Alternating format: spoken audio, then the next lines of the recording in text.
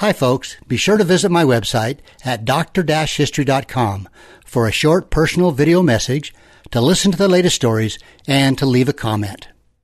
There is a gentleman that is a dear, dear friend in the studio right now, and we have a segment on my program called Dr. History, and here he is, the general practitioner of history.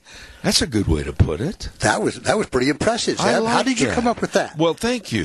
You're excused now. You can go home. And what are we going to talk about Well, today? if I got up and left right now, you'd really be... No, let's not go there. We had a private discussion just a minute ago, and you know how mad I can get. All right, we'll just move right on into this. Good man, good man. So let me ask you this question, Zeb.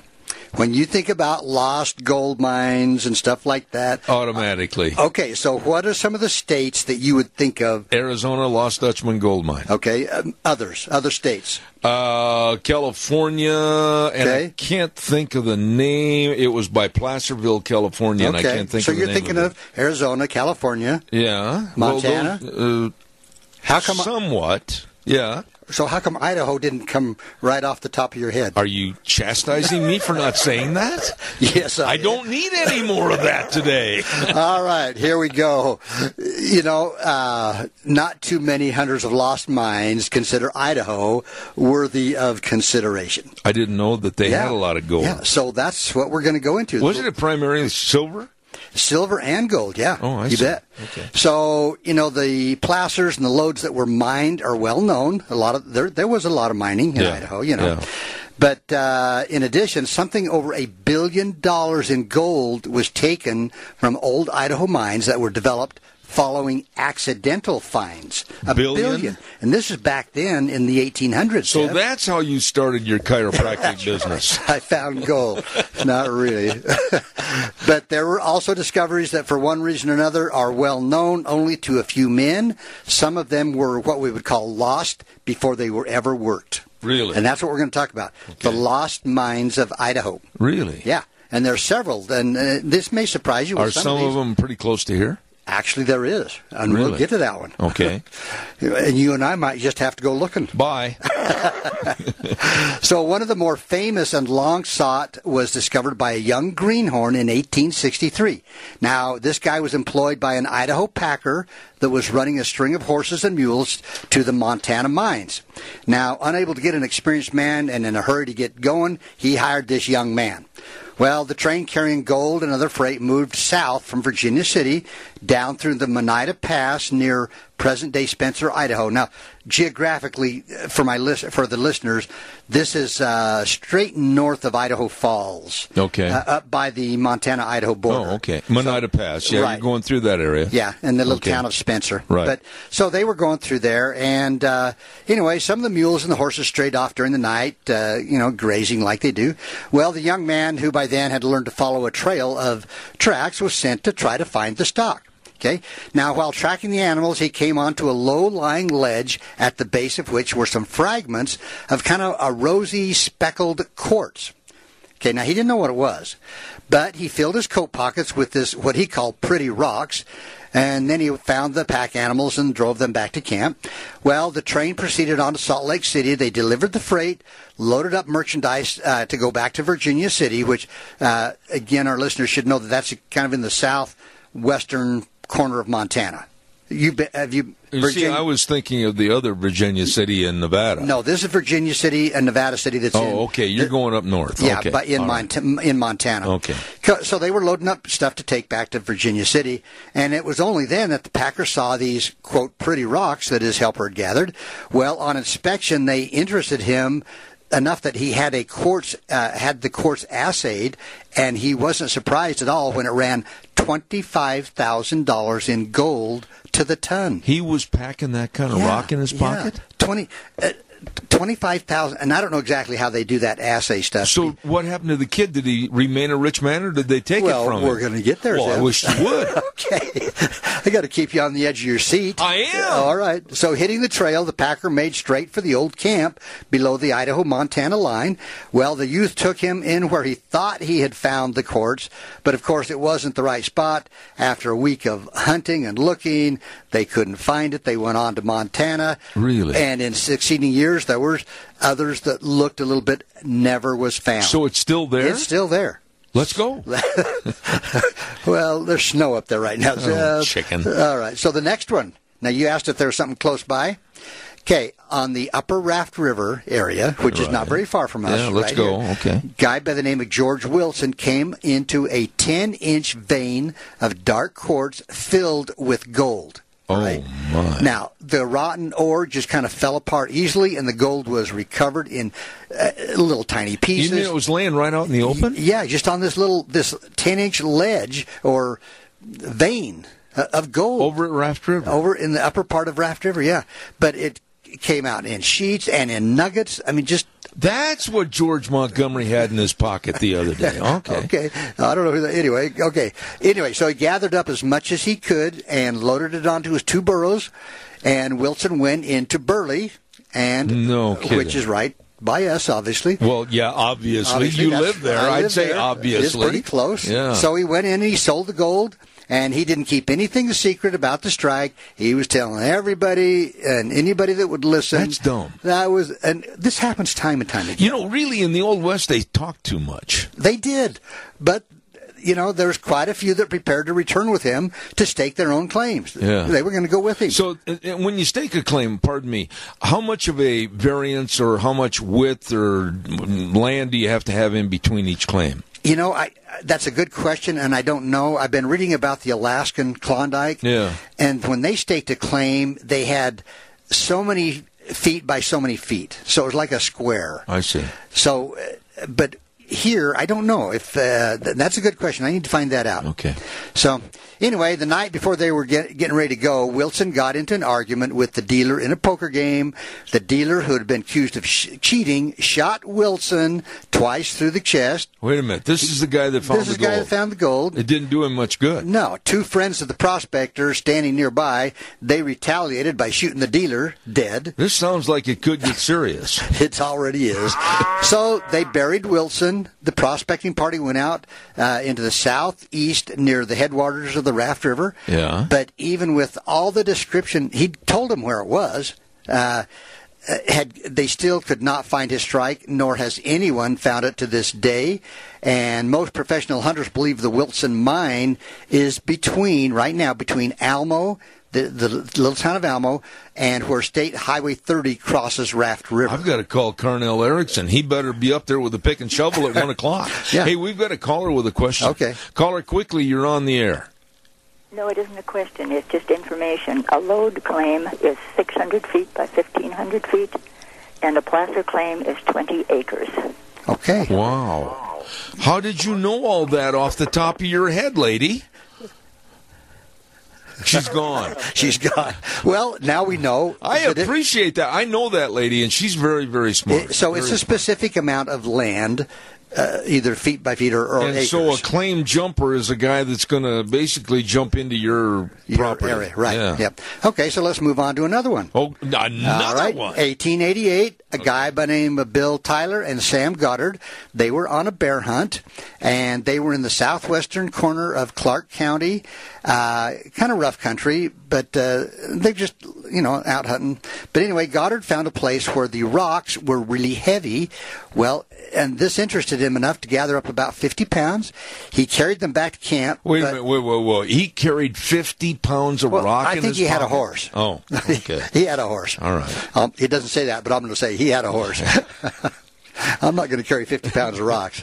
You're not big enough. I know it. Anyway, they didn't think much about the ore. Nevertheless, the stuff was taken to Du Bois. And now this is also in that same area up there by the Montana-Idaho border. Okay. North of Idaho Falls. Okay. Okay. So anyway, the assay was made, and it ran 800 to 1,200 ounces in silver to the ton. So gold and silver were the 2 biggest things that were found in Idaho. And it was just laying on the ground. Yeah. Mm-hmm. Holy So cow. anyway, they were pretty happy about that, and they were going to be rich men. Well, they rushed back to their bear hunting camp on what they call Birch Creek, but they could not find a trace of the silver ore after 3 weeks of searching. Never found. Never found again? Never found again. I want to go back to the one at Raft River.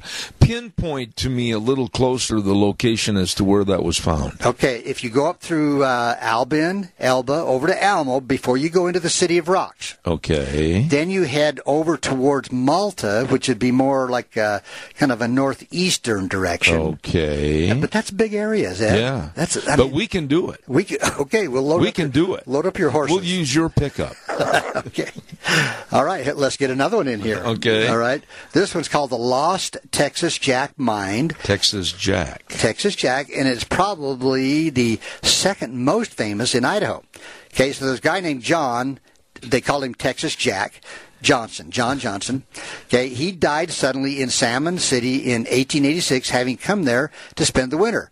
And for the 5 preceding years, he had been bringing in and selling raw gold in large amounts. No kidding. Yeah. So they found in his personal effects there was some ore that assayed at 3,000 ounces of silver to the ton.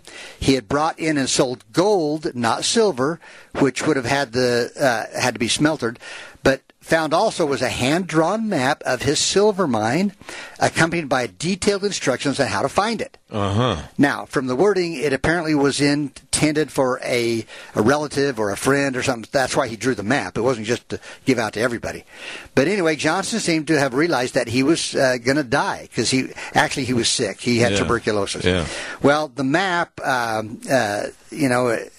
despite them having a map and the instructions, prospectors who went forth to hunt the Texas Jack Mine failed to find even one of his old campsites. No, where was this is located primarily? Let's see. Now, I'm not sure exactly where this one was. Oh. It doesn't really say. Okay. But it was in Idaho. Okay. Somewhere. Anyway. All right. Well, that leaves So it there's open. another one. Never found. Never found. All right. So here we go with another one. Oh, my goodness. Okay. Now, there's a lot of what they call lost burrow mines in the far west, but one in Idaho resulted in the greatest discovery of silver and lead in mining history.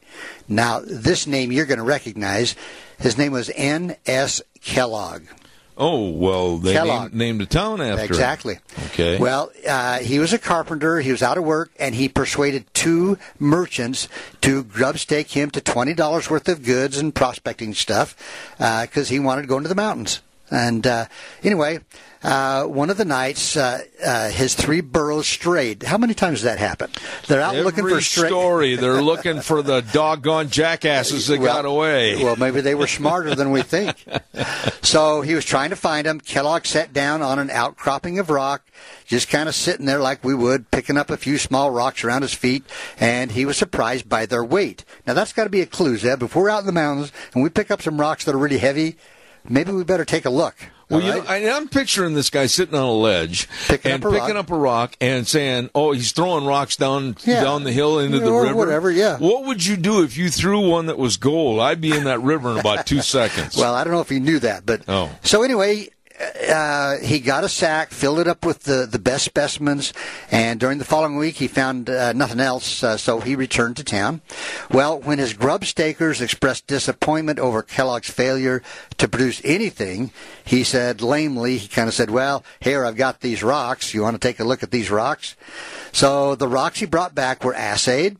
They proved to run almost pure silver. You're kidding. Pure silver. Wow. Well, his grub stakers asked where the ore had been found, and Kellogg said, well, I'll go show you. So, but he couldn't find the exact source of the silver where he'd been sitting, okay, again. But he kept hunting, and while his backers began to write him off as being a crook, they kind of thought, yeah, he just made this up. But how could you make up the assay of that silver? No kidding. So one afternoon, when Kellogg was about to give up, he came onto a ledge that resembled the one he'd found before.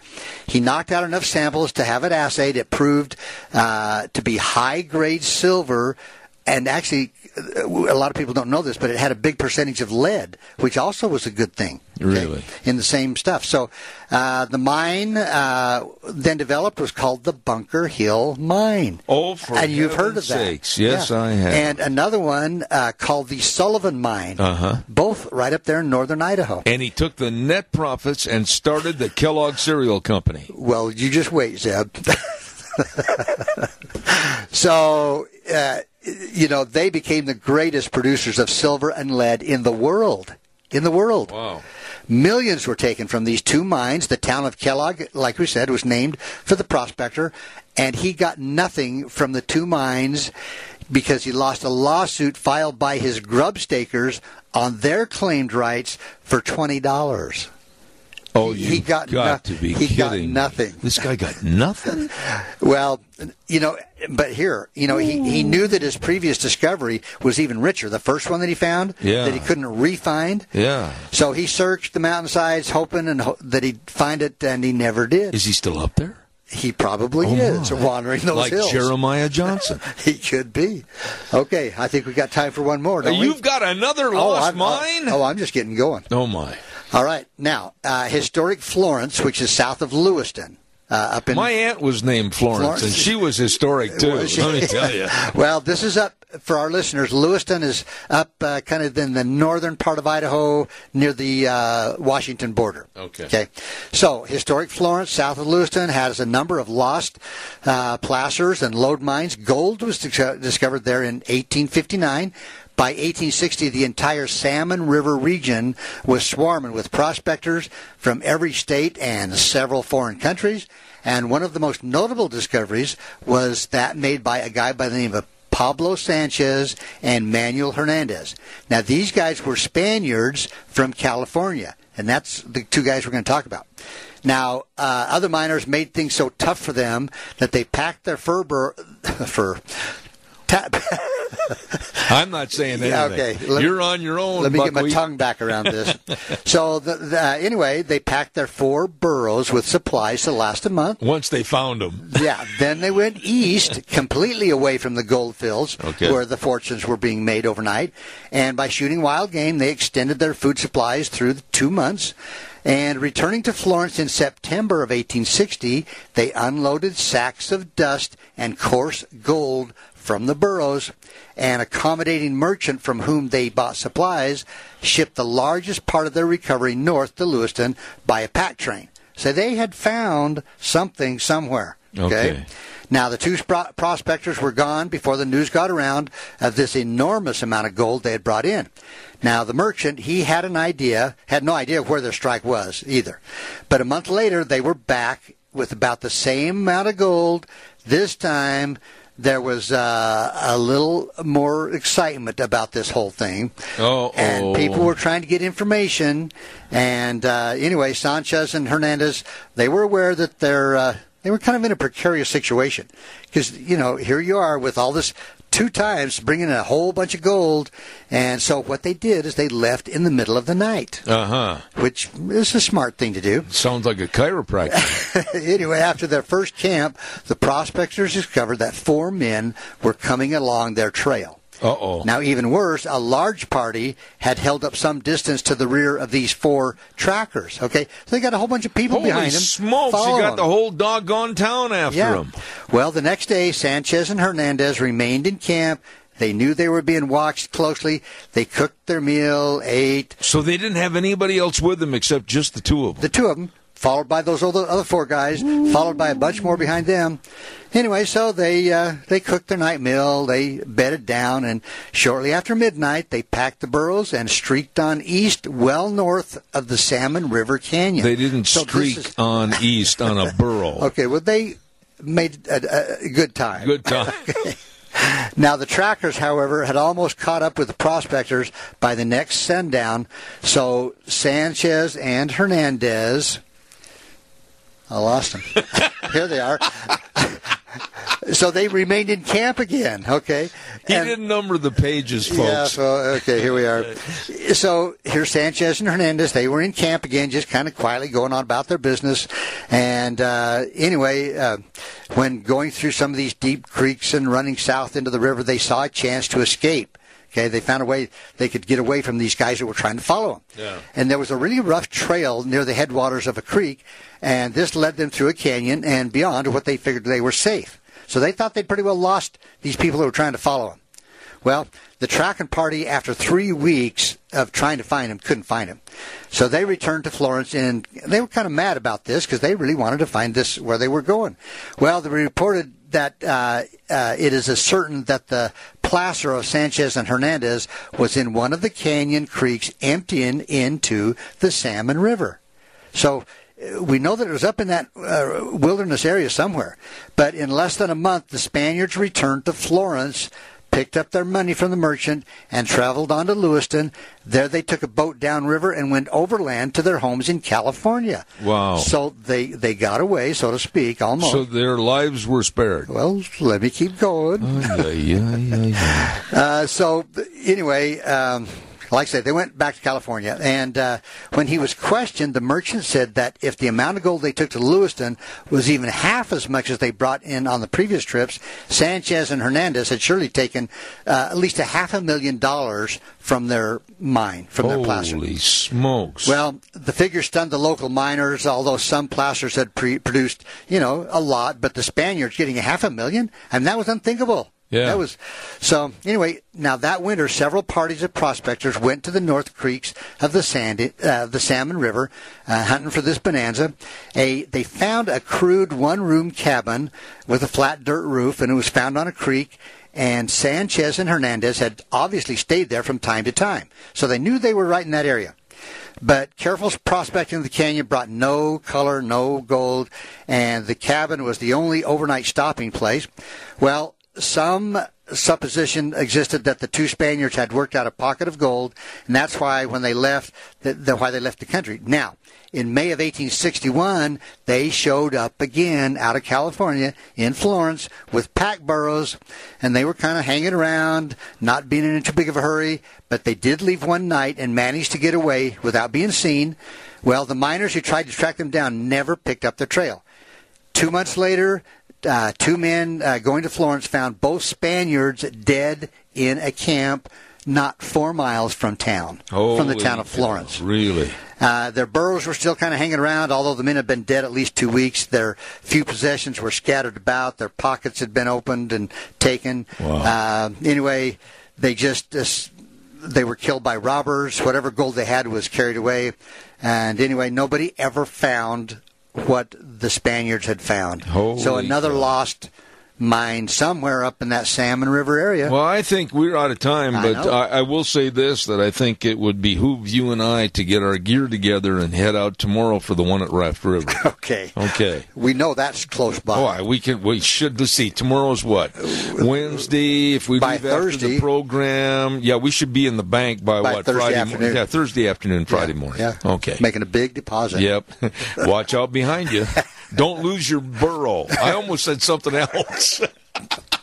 Got to run. Goodbye, Zeb. Yeah, goodbye. Dr. History, we'll see you next week. Thank you. God bless.